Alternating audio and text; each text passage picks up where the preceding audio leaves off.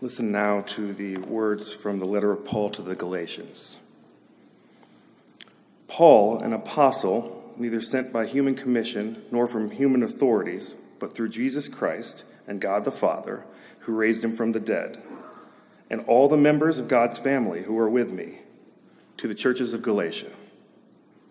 Grace to you and peace from God our Father and the Lord Jesus Christ, who gave himself for our sins to set us free from the present evil age, according to the will of our God and Father, to whom be glory forever and ever.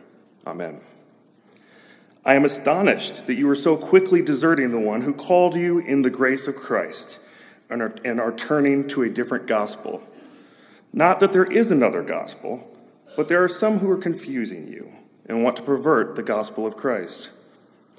But even if we, or an angel from heaven, should proclaim to you a gospel contrary to what we proclaim to you, let that one be accursed. As we've said before, so now I repeat, if anyone proclaims to you a gospel contrary to what you have received, let that one be accursed. Am I now seeking human approval or God's approval? Or am I trying to please people? If we are still pleasing people, I would not be a servant of Christ. For I want you to know, brothers and sisters, that the gospel that was proclaimed by me is not of human origin. This is the word of the Lord. Thanks be to God. May the words of my mouth, O God, and the meditations of all of our hearts be pleasing to you. May your message come forth and touch us all. Amen. How many of you have ever asked someone, is this normal? The funny thing is while thinking about that question, I just went ahead and started typing it into Google. Is this normal? And there are websites dedicated to people going on there and posting things saying, is it normal to feel this way? Is it normal for my boss to do this? Is it normal for my toes to look like this? There's something inside of each of us that wonders, am I okay? Am I all right? Do I fit in? There's part of me that really doesn't want to stick out when I'm doing something new. I don't want to be the one who is awkward or flailing about, and so sometimes that means that before I do something new, I research it immensely. An example is the first time I went stand-up paddleboarding. Y'all may have seen some of them on the Potomac, but it's like a long surfboard, and people stand on it and balance and have a long paddle that they maneuver themselves around with. Well, the first time I was going to do it in Austin, I thought, well, okay, I don't know how to do this, but I just don't want to look awkward. So I watched YouTube videos about the best way to stand up from kneeling, and I kind of practiced a little at home before I went. But then also I looked up pictures to see what do people wear when they're doing it. Because I didn't want to show up in just a bathing suit, but other people always wear board shorts or a t-shirt, or what, do they wear shoes? Do they not wear shoes? What kind of life jacket? I just didn't want to look abnormal. I think for most of us, normality or familiarity is something we're drawn to. We want to fit in, and a lot of times we want other people to be like us because it affirms that what we're doing is right, that we're secure and safe in the decisions that we're making.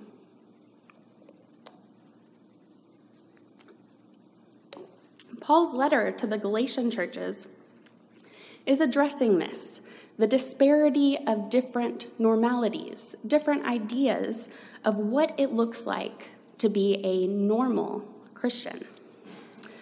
So although John Kelly's voice is very pleasant, and it's hard to imagine him doing anything than being calm and collected, Paul is not calm and collected. And as Andrea pointed out, he is texting in all caps, saying, listen up, look at what I am about to say, I'm not happy. It is one of the harshest letters found in the New Testament. It's filled with fierce disappointment and even anger. He even calls them foolish several times and calls down curses upon people who are not adhering to what he taught. Paul previously founded the churches in Galatia and ministered to them by sharing the gospel, its message, but also his own story, how the gospel had transformed his life and changed him. But then other teachers came along, visiting these new churches, and they were teaching, like Andrea told our kids, that there were other requirements to be saved, that it didn't stop just at the gospel, but it continued with adhering to different traditions, including circumcision, eating particular things, going to temple. One can imagine the frustration that Paul would have felt, starting an organization, training its leaders, celebrating its progress, seeing what changes have happened in these people's lives, and then to find out that someone new has come along and has set things off a bit. They're not producing the good fruits that they once were. Instead, he's hearing of confusion and fear. Paul is pained at this, just as a parent would be or a creator of something when it goes wrong. And he wants to set this church back towards the gospel.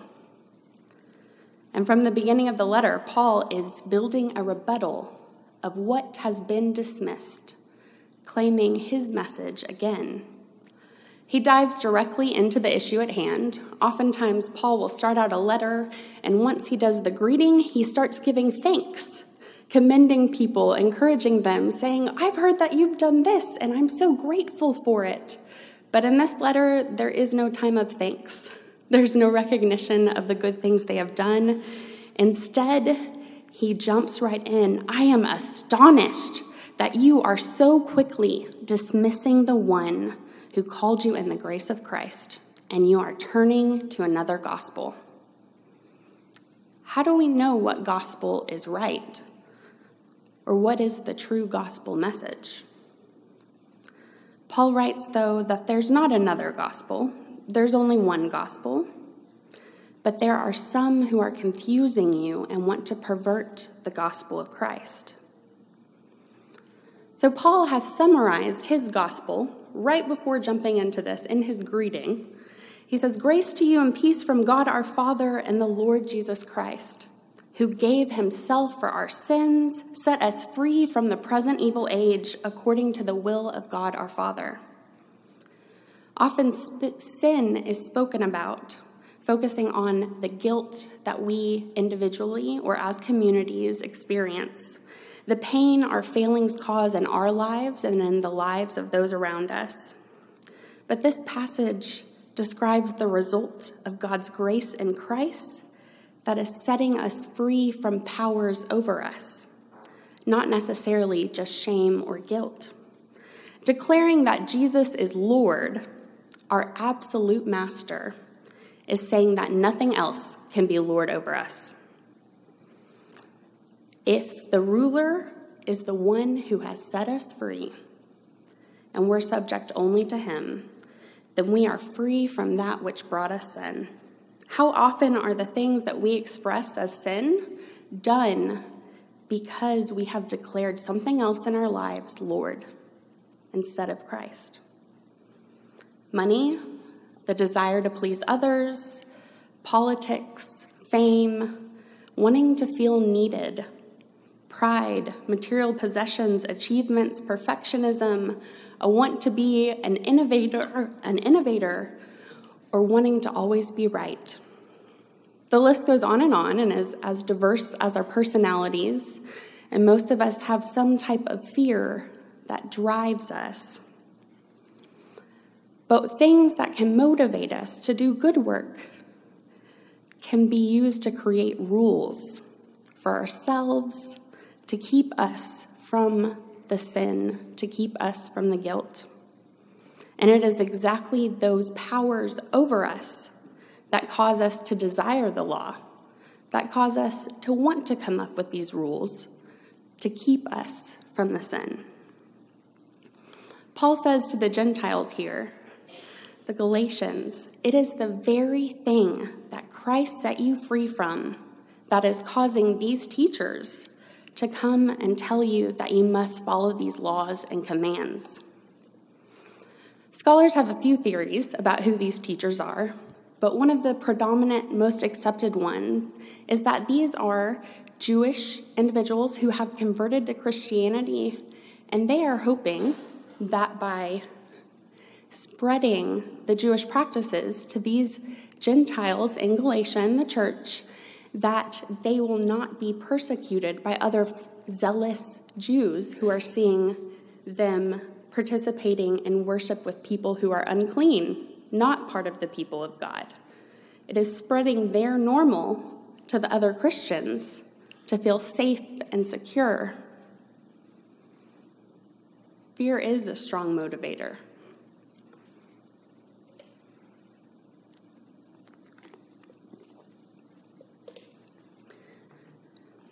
And often, our strongest fears come from that which is different, that which is not normal for us. The gospel is meant to be brought to all those who are different. And so it's a story of meeting people and embracing them. And time again, when we minister to those who are different from us, we often come out with our gospel, one that has been shaped to look like us, to make us feel more comfortable. If you think back to the 14th century and the New World, missions were established and resources such as education or medical care or food were given to Native Americans or other indigenous people if they would convert. But not just by belief, but by wearing Western clothes, by practicing traditions of the people who were bringing the religion, of saying goodbye to their own culture. And even more recently, Western missionaries have gone and brought the message to other cultures across the globe and have said, Christianity looks like this. We worship this way. We have a piano and we sing hymns, and that's how it works. And you wear your nice dresses and you wear Western clothes. Missiology obviously has shifted, and we have proof of that just from some of the ministries that our church is involved with, where we hear of the lively music and instruments that are native to those countries being used to worship God. But it's something that we as Christians have done for a long time, brought our message, our gospel, instead of just proclaiming the truth of Christ.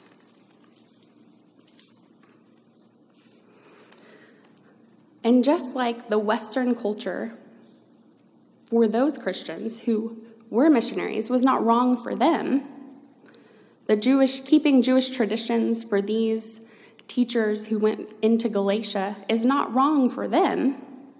But what was at stake for Paul was that when they forced their beliefs of having to do more, their own gospel, what was further than the root of the gospel, that the freedom that Paul had declared was taken away from them. When we believe and proclaim Christ as Lord of our lives, Lord is no longer a ruler ordering and directing our lives with coercive power, but we're subject to a loving parent. We are free. We don't need to have those rules enforced upon us. We follow the call of Christ, and we're embraced into a family. Paul says it's a fulfillment of the gospel that was first declared to Abraham, that all nations would be blessed in him. And that is grace, but grace is a relationship. It isn't something God gives to us, but it is God giving of God's own self to us in relationship. To be with in Christ Jesus, or for God to be with us in Christ Jesus, even unto death on a cross, and everlastingly in life after. That is what grace is, that eternal relationship. But that grace is what eliminates special categories. It provides this commonality. It's based on something other than ethnic, social, economic distinctions. This is the letter where Paul says, there is no longer Jew or Greek. There is no longer slave or free. There is no longer male or female, for all of you are one in Christ Jesus. And if you belong to Christ, then you are Abraham's offspring, heirs according to the promise. This is a new unity formed by the root of the gospel. It's the one gospel, but we still create our own gospel message, catered towards our understandings, our understanding of normality. Paul is talking about the gospel having inherent authority, not ascribed authority. He writes, even if we or an angel from heaven should proclaim to you a gospel contrary to what we proclaim to you, let that one be accursed. As we have said before, so now I repeat, if anyone proclaims to you a gospel contrary to what you received, let that one be accursed.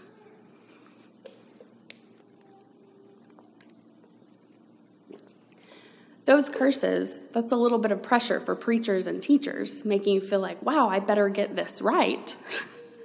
But really, he is saying that the gospel is not given authority because we give it authority. The gospel has its own authority, and that is what makes it the one gospel. Something with ascribed authority only has authority because those who accept it give it that authority. Think about all the different Christian documents, creeds, statements, covenants that so many churches have. They're given authority by the body that writes them and agrees upon them. And then that's something that binds that group in unity. But what binds us all in unity is the power of God. Biblical scholar Charles Cossar calls the gospel Paul is rebuking domesticated gospel. I like that term because it implies that the gospel has been coaxed or trained, taught to work for us, taken over by politics or culture or just an individual's ideas. And it's not saying that the gospel can't change for different people, that it can't be altered in a sense to communicate with different people. We're all made up of our own experiences. Different things speak to us. But it's that the root that is deep within God's love for us, that outpouring of grace, never changes. And it unites all of our differences. No one decides whether the gospel has authority. It is Christ, and it is about Christ. It is the grace for all people.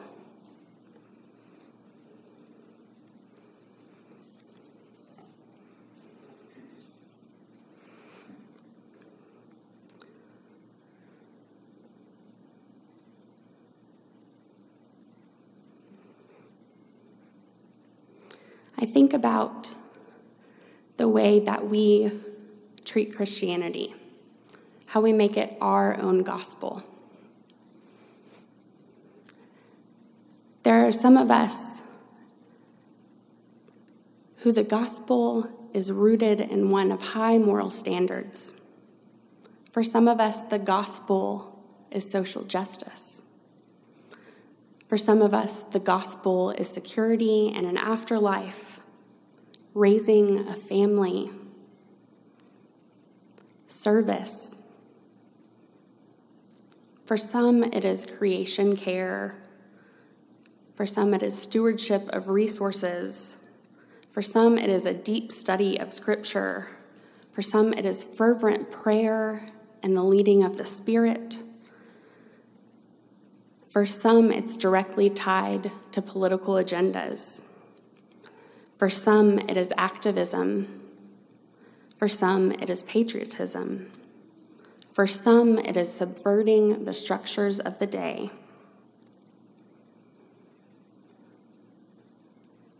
The thing is the gospel works in each of us and into every area of our life. But what Paul is challenging us today is to not compare our normal to others' normal. It's to unite in the root of the gospel that sets us free. We say we can embrace diversity, and that's what the gospel message is, this building out of the family of God and us coming together in love and grace. But are we really prepared to accept those who are different from us into our community? It means that when we pray, that we pray for all. When we're up here and we remember 9/11 today, we don't pray just for those who are missing at our tables, but we pray for the lives that were lost around the world, the ones that didn't believe what we believe. It means that we mourn the lives of those in Syria. It means that we mourn the lives of those in Africa. Today and every day. Because the gospel means that we are all God's beloved, and God wants the best and fullest life for each of those people.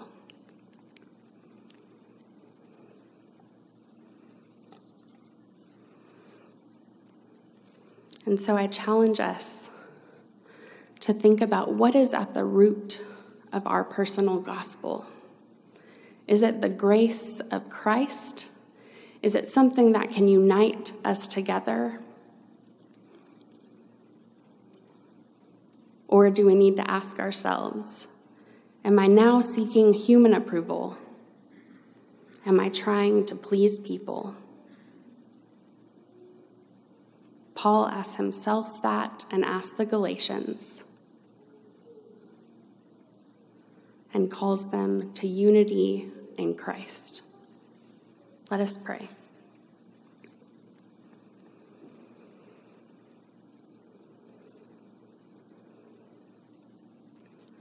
God, who is Father of all,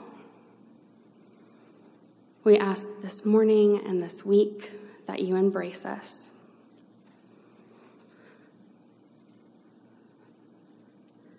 God, we ask that the gospel of freedom from sin and powers that oppress is prevalent among us, and that we can take that gospel message and spread it. But God, as we are diverse in how we carry out the tasks of our lives, as we are diverse in what normal is for us, may we be bound in unity with those across the world who we may not see eye to eye to. May we hold fast to your grace and your love. May we be the people of God. We pray these things in your Son, who is the gospel. Amen.